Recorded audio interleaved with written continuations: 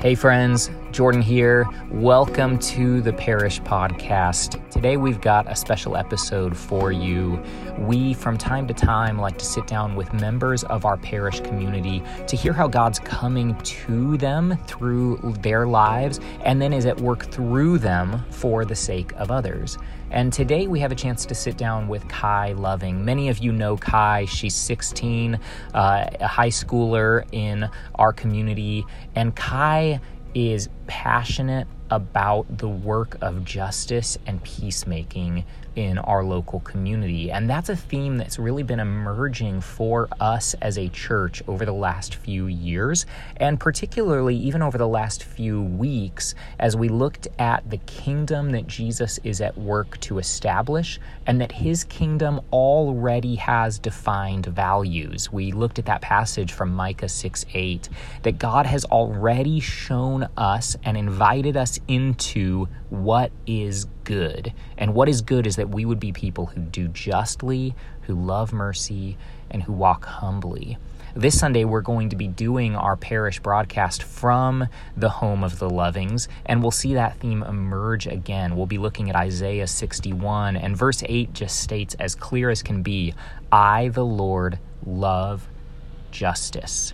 I, the Lord, love justice, and justice simply is the setting of all things right. And I don't think it's lost on any of us that one of the things that has happened in the midst of this very full year is that we have been invited into a fresh recognition of and reckoning with the reality of racial injustice, both in our local community and in our country at large. And as people being formed to love what God says he loves, justice work in the way of Jesus is simply not something we can opt out of. It's an essential part of our discipleship in the way of Jesus.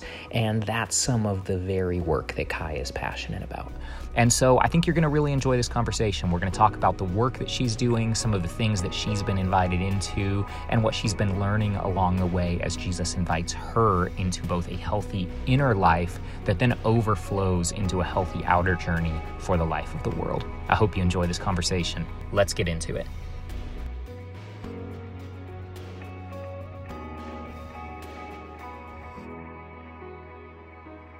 Well, good morning, Kai. Hi, yeah.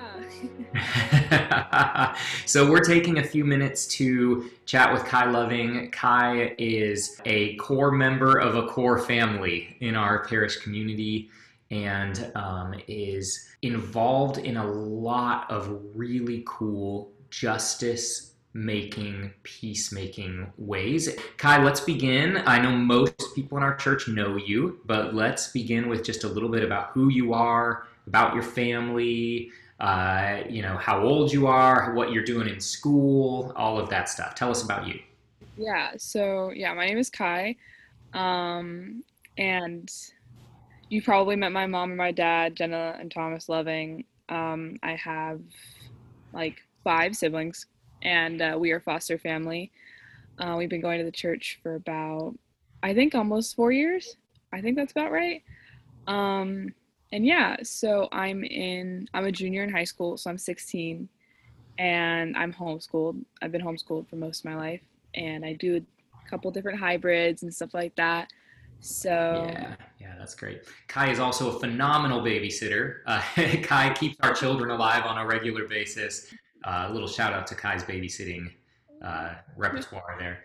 Tell us about your passion around issues of justice, particularly around areas of racial justice. But I know that really just getting to know you, your heart is for all of the places where broken systems break people.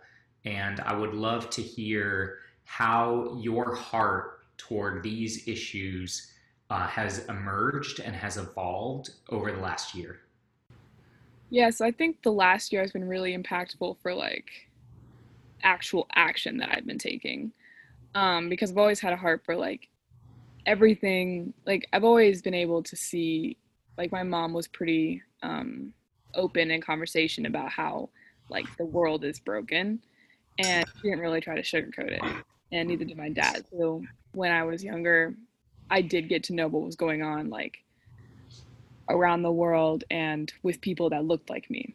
And so because they wanted me to understand like how I'm different from other people and how that doesn't make me unequal in God's eyes, but unequal in other people's eyes.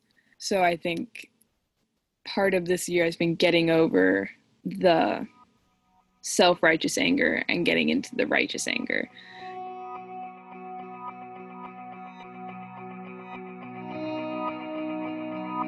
I would love to hear you talk more about what does that look like for you and how do you discern and distinguish between those? I can always tell when I'm like in the midst of a self-righteous like episode, I guess let's say. Because I care more about pissing people off than I do about helping people. And I justify that by saying, no, people need to see this. Like, this is something that's going on. People need to, like, wake up to the reality of what's happening in our society. And, that's a selfish, I want, like, I go at it with, like, how much I post on my Instagram and just, it's not helpful stuff, It's not stuff that's going to make change. I'm not saying anything. I'm just like, there's just noise. And so I really feel like my self-righteous anger is just noise. But when I'm like, and again, that's not saying I don't have like a reason to be mad. Like, I have a reason to be mad. I just don't handle it well. And so, like, when my righteous anger, I feel myself in God more. Like, if I'm like really mad, I'm mad with God and I'm not like alone in it. And I think I handle conversations better when I'm like living in a way that's like I'm angry, but that's not the only thing that's driving me because I want to make change and I want to help others. And I think that when I'm righteously mad, I end up making more of an impact on other people. Yeah, that makes a lot of sense. It feels like right now everything is so loaded. Like there is just so much pressure and heat under every conversation and every perspective, and we end up pinballing off of each other's triggers and tempers and fears more than we end up actually like seeing the core of the real person in front of us. So I love that distinction between when we kind of get into the mode of trying to manufacture and force people to think differently. We're almost kind of coming at this good thing, but we're trying to come over and against the other person. Like I've learned like that just leaves a mark on them. They're just like, "Oh, well, I tried to talk to them." Even if they didn't try to talk to me, even if they came at it with the same way that I was coming at it, it still is going to leave a negative mark on them when talking about this subject of race or inequality. It's still going to be like, oh, well, I've tried to talk to my friend and they were really upset with me for nothing. And it's just like, so you have to come at it in a place where you're open and ready to talk. And part of being open and ready to talk is like being at peace with the world that's a mess around you. Mm, yeah. What does it look like for you to try to find your own place of peace so that you can bring a peaceful self into your interactions with others? Recently, it's been lots of meditation. Like I've just had to like breathe deeply and like be in scripture or be listening to like a verse of scripture over and over again and just like breathing with that. Um I've been in Matthew a lot recently. I saw something that was like, when was the last time you felt like a fire with God? You know, Mm, I was thinking about that, and that's like the thing that's been on repeat in meditation. Like, I need to find a fire with God and not like a fire against it and not like a fire on my own. And that's really put me at peace just knowing like he's he's watching me and he's with me in this. So I think sometimes when I'm like angry and when I'm mad and just kind of like posting to post, it's when I'm not centered. And when I am centered, I feel really relaxed and like I can have these big conversations in a peaceful way.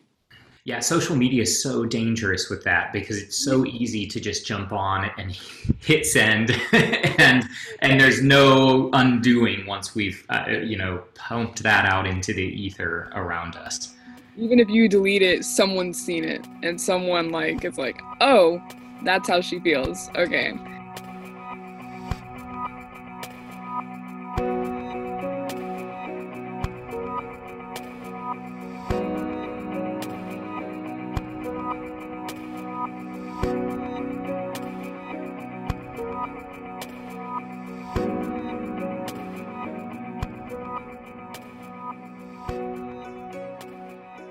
Back in like July or June, I was just posting anything I saw that was just like, I can't see this without sharing it and like trying to get other people to see how mad I am.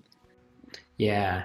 Well, I think that's one of the things that you mentioned as we've talked about this in the past is that your hope is to change hearts and minds rather than laws.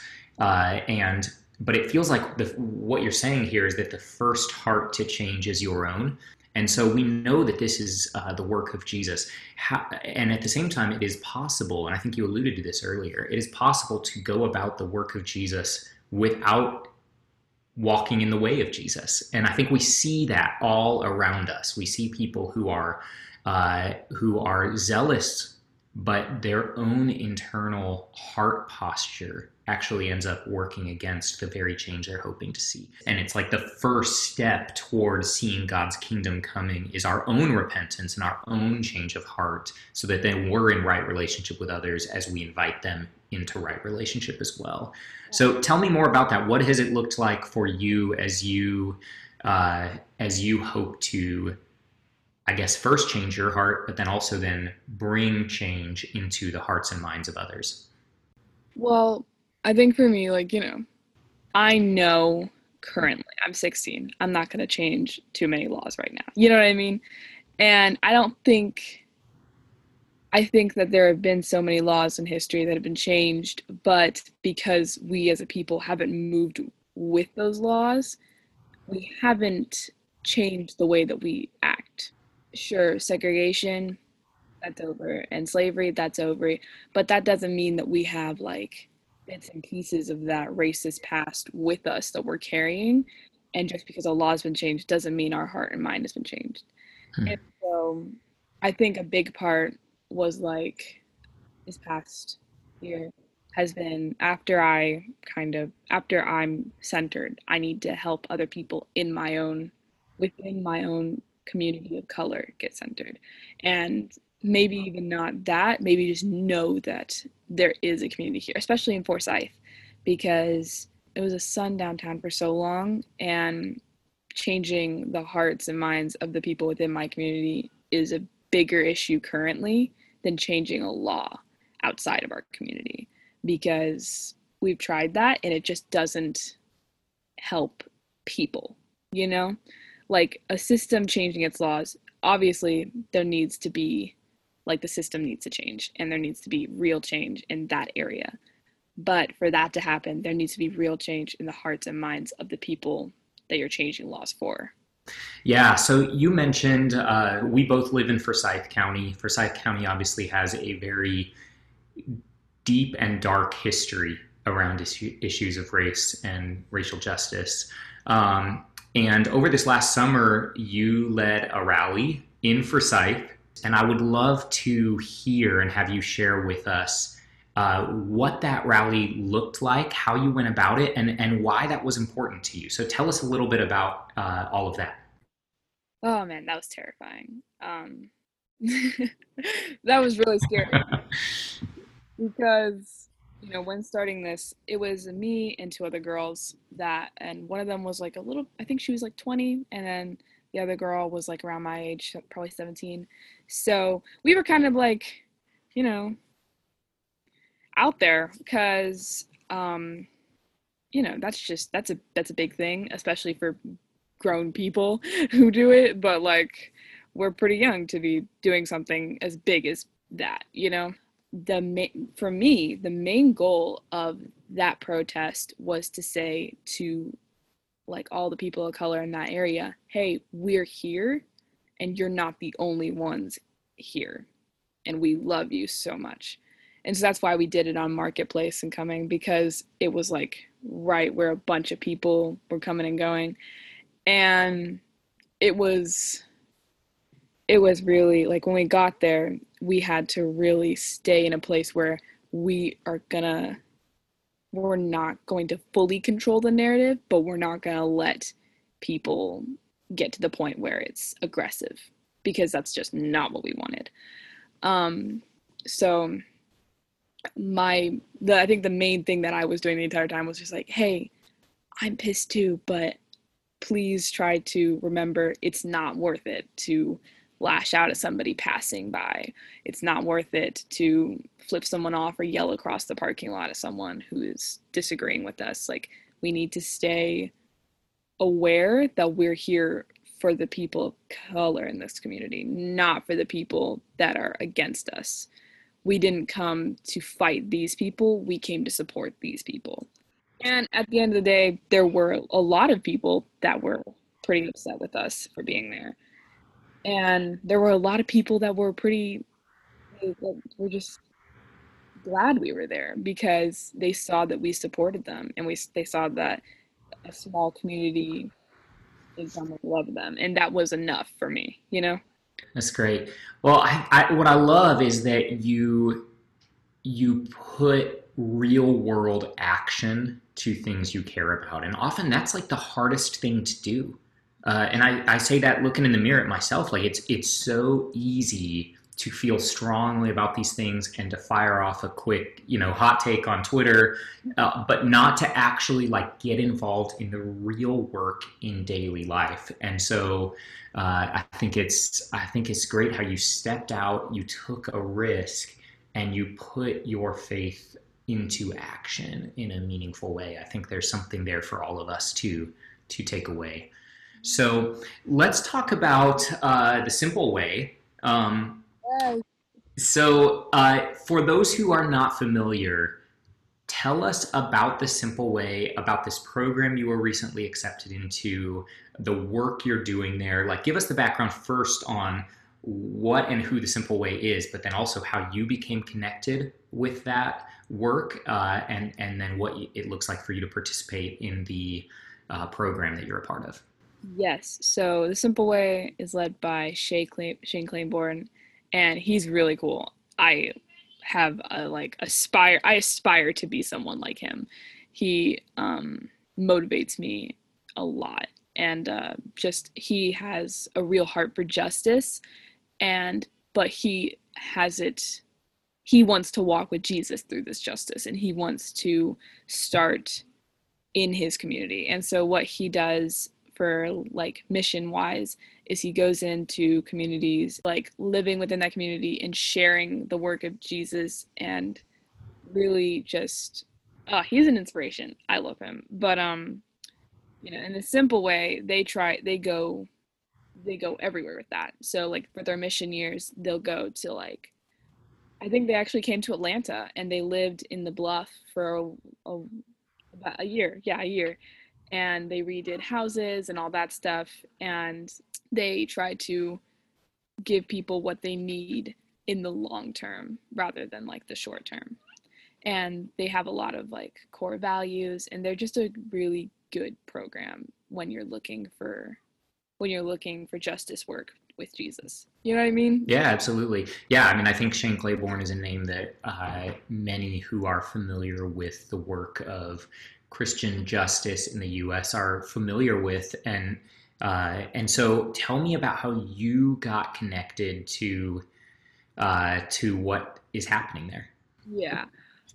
So my mom was, I think she found this prayer program, like they were doing, not prayer program, they were doing a small group once a week during like all this quarantine stuff. They were hosting a small group on Google Meet, and just like inviting anyone to sit with scripture and pray and just have a time of like peace and meditation. And so she did that, and found out that they were starting a new online program. They call it like their cohort. And um, it was going to be like a little community of people that wanted to learn more about how Jesus and justice go together, and how and read like the books that go into all that. Like I think currently we're reading Jesus and the Disinherited by Howard Thurman. And so I was like, that sounds dope. Count me in. And so I applied like 3 days before applications were supposed to be due. And I was like, there's no way I'm going to get in, because it was just like a brand new thing they were doing. And like hundreds of people were signing up and they were only taking a few. And I was just like, please, please, please, please, please. Um, and I felt like that was a really proactive step that I took in like my faith, just because it wasn't like it was just something that I believed in so much, and then the God that I believe in so much together. And I was like, this would be an incredible step in my life for me to take. And they accepted me, and I was like, oh my God. That's so awesome. It was so cool. And now, like, it's incredible to get to know people in all different places and within different communities, and learn about their communities and how they're struggling with this time in such different and unique ways.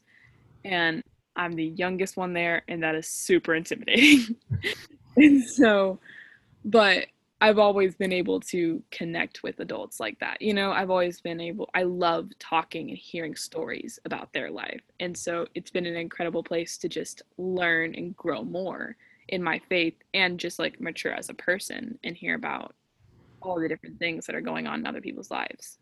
And I think that's the thing I value most, is the practices that they're encouraging me to do, and that they're like pushing me to, maybe, because when you grow up in an evangelical household, and I did for a really long time, you don't really know like another way to practice and live with Jesus besides opening your Bible or just saying a quick prayer before dinner. And so the Sure. practices that I'm learning, and the practices that like we're all learning now, have been amazing and an incredible way to connect with Jesus on a completely different scale.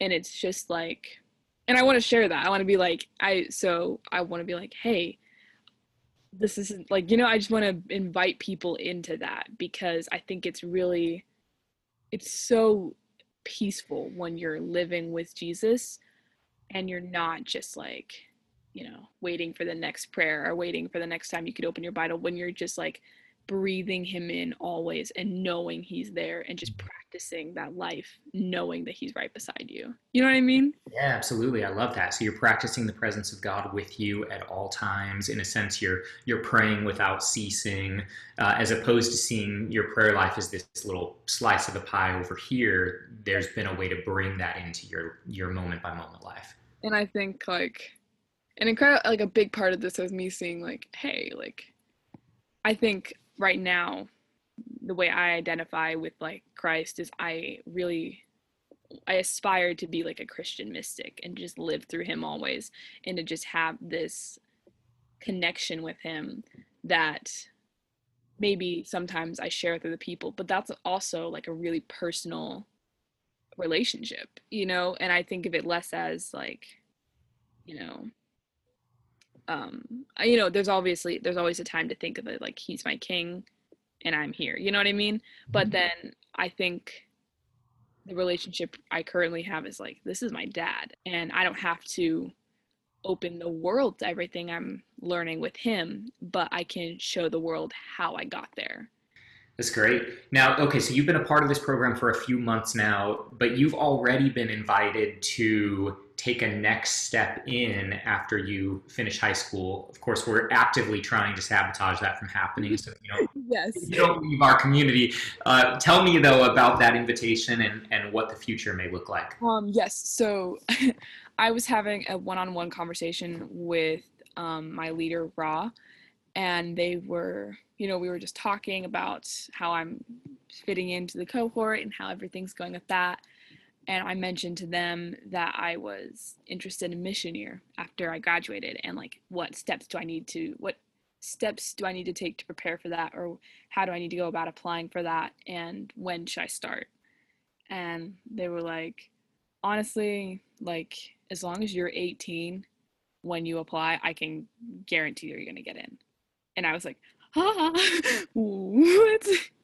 It was it was a pretty big deal, because that means like going into mission year and being able to live with their community as soon as I graduate. And because I've been, I'm a junior, so it's like the year that you stress about colleges and like, where do I go? Where am I going to apply? Like, where do I need to visit? Blah, blah, blah. And I honestly think like this, going down this path is going to help me more in my career of justice and in my like mindset with Jesus to keep going, and realizing it doesn't just like the time that I'm in doesn't end after this cohort, doesn't end after this school year, doesn't end after, like this podcast. It doesn't end.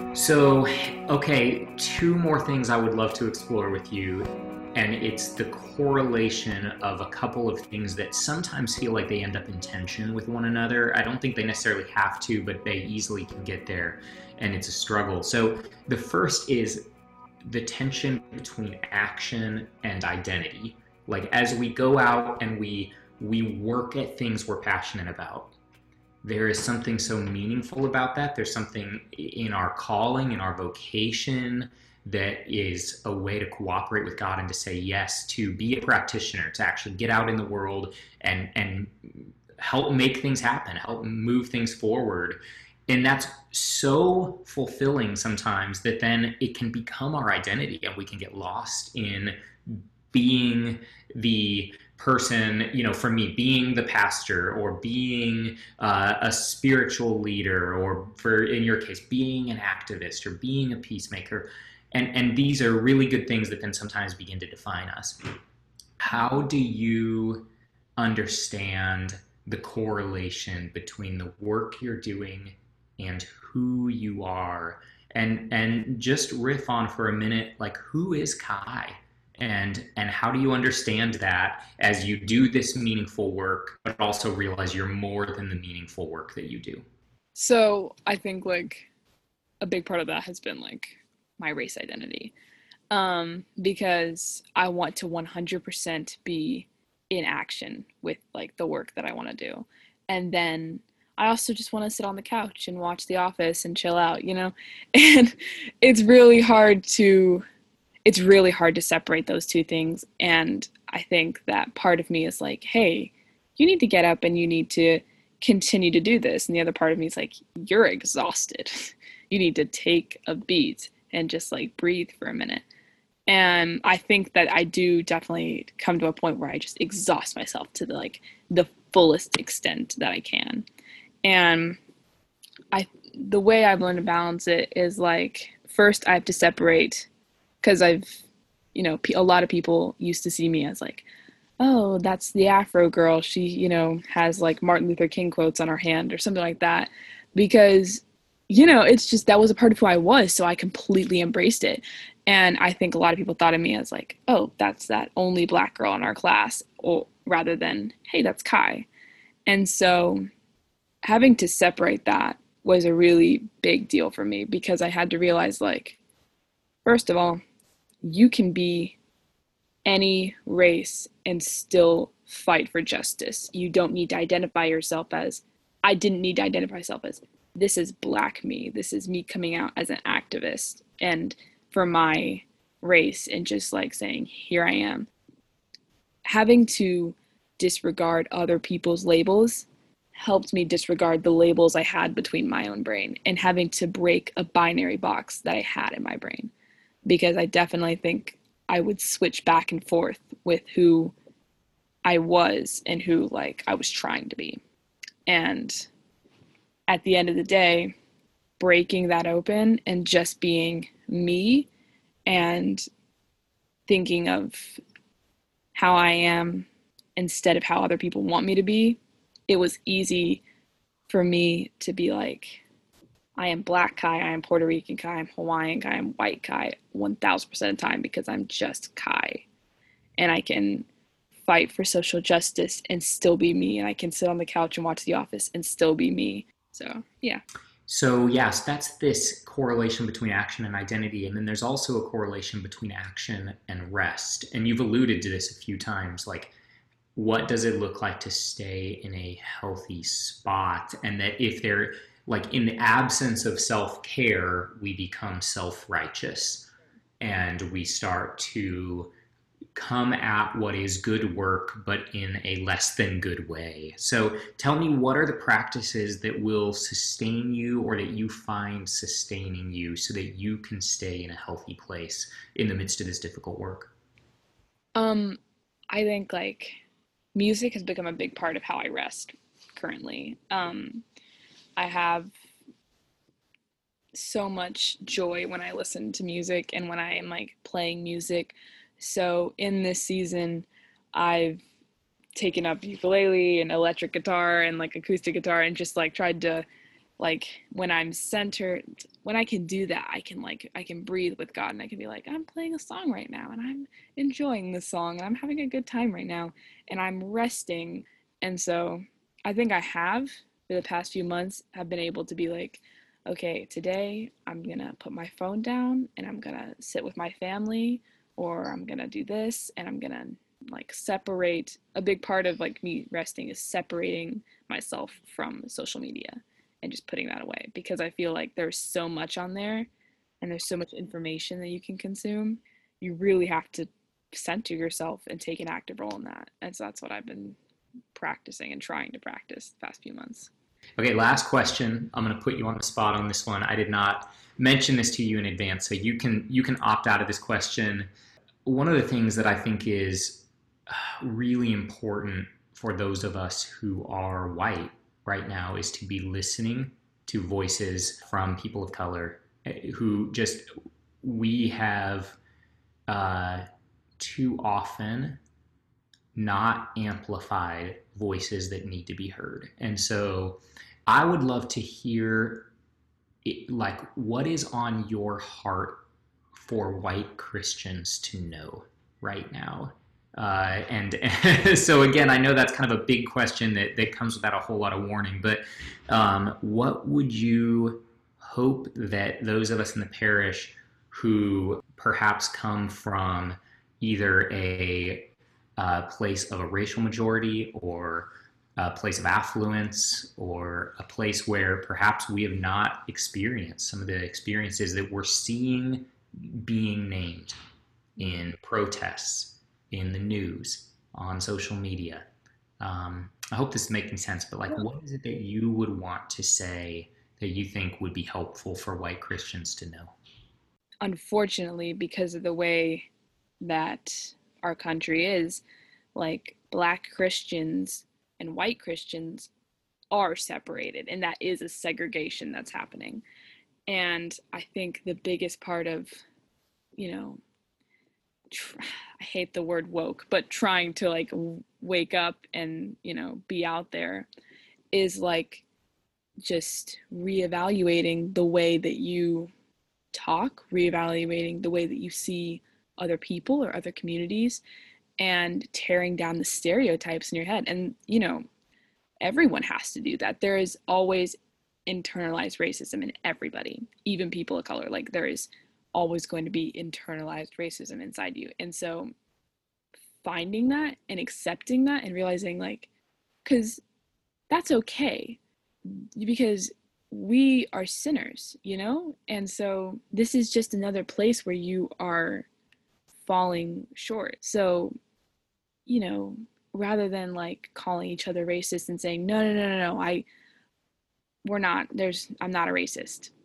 Look at yourself and be like, I am, because I'm a sinner, and because this is the way I'm a flawed person. So of course you're going to have racism or sexism or anything like that. You have flaws.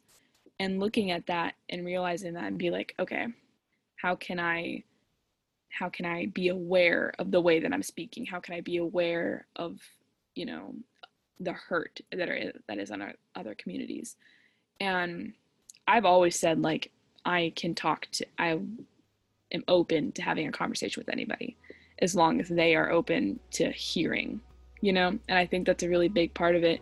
And just realizing, like, this should be a priority. If it was a priority to Jesus, it was a priority to people that love Jesus as much as I do, this should be my priority too.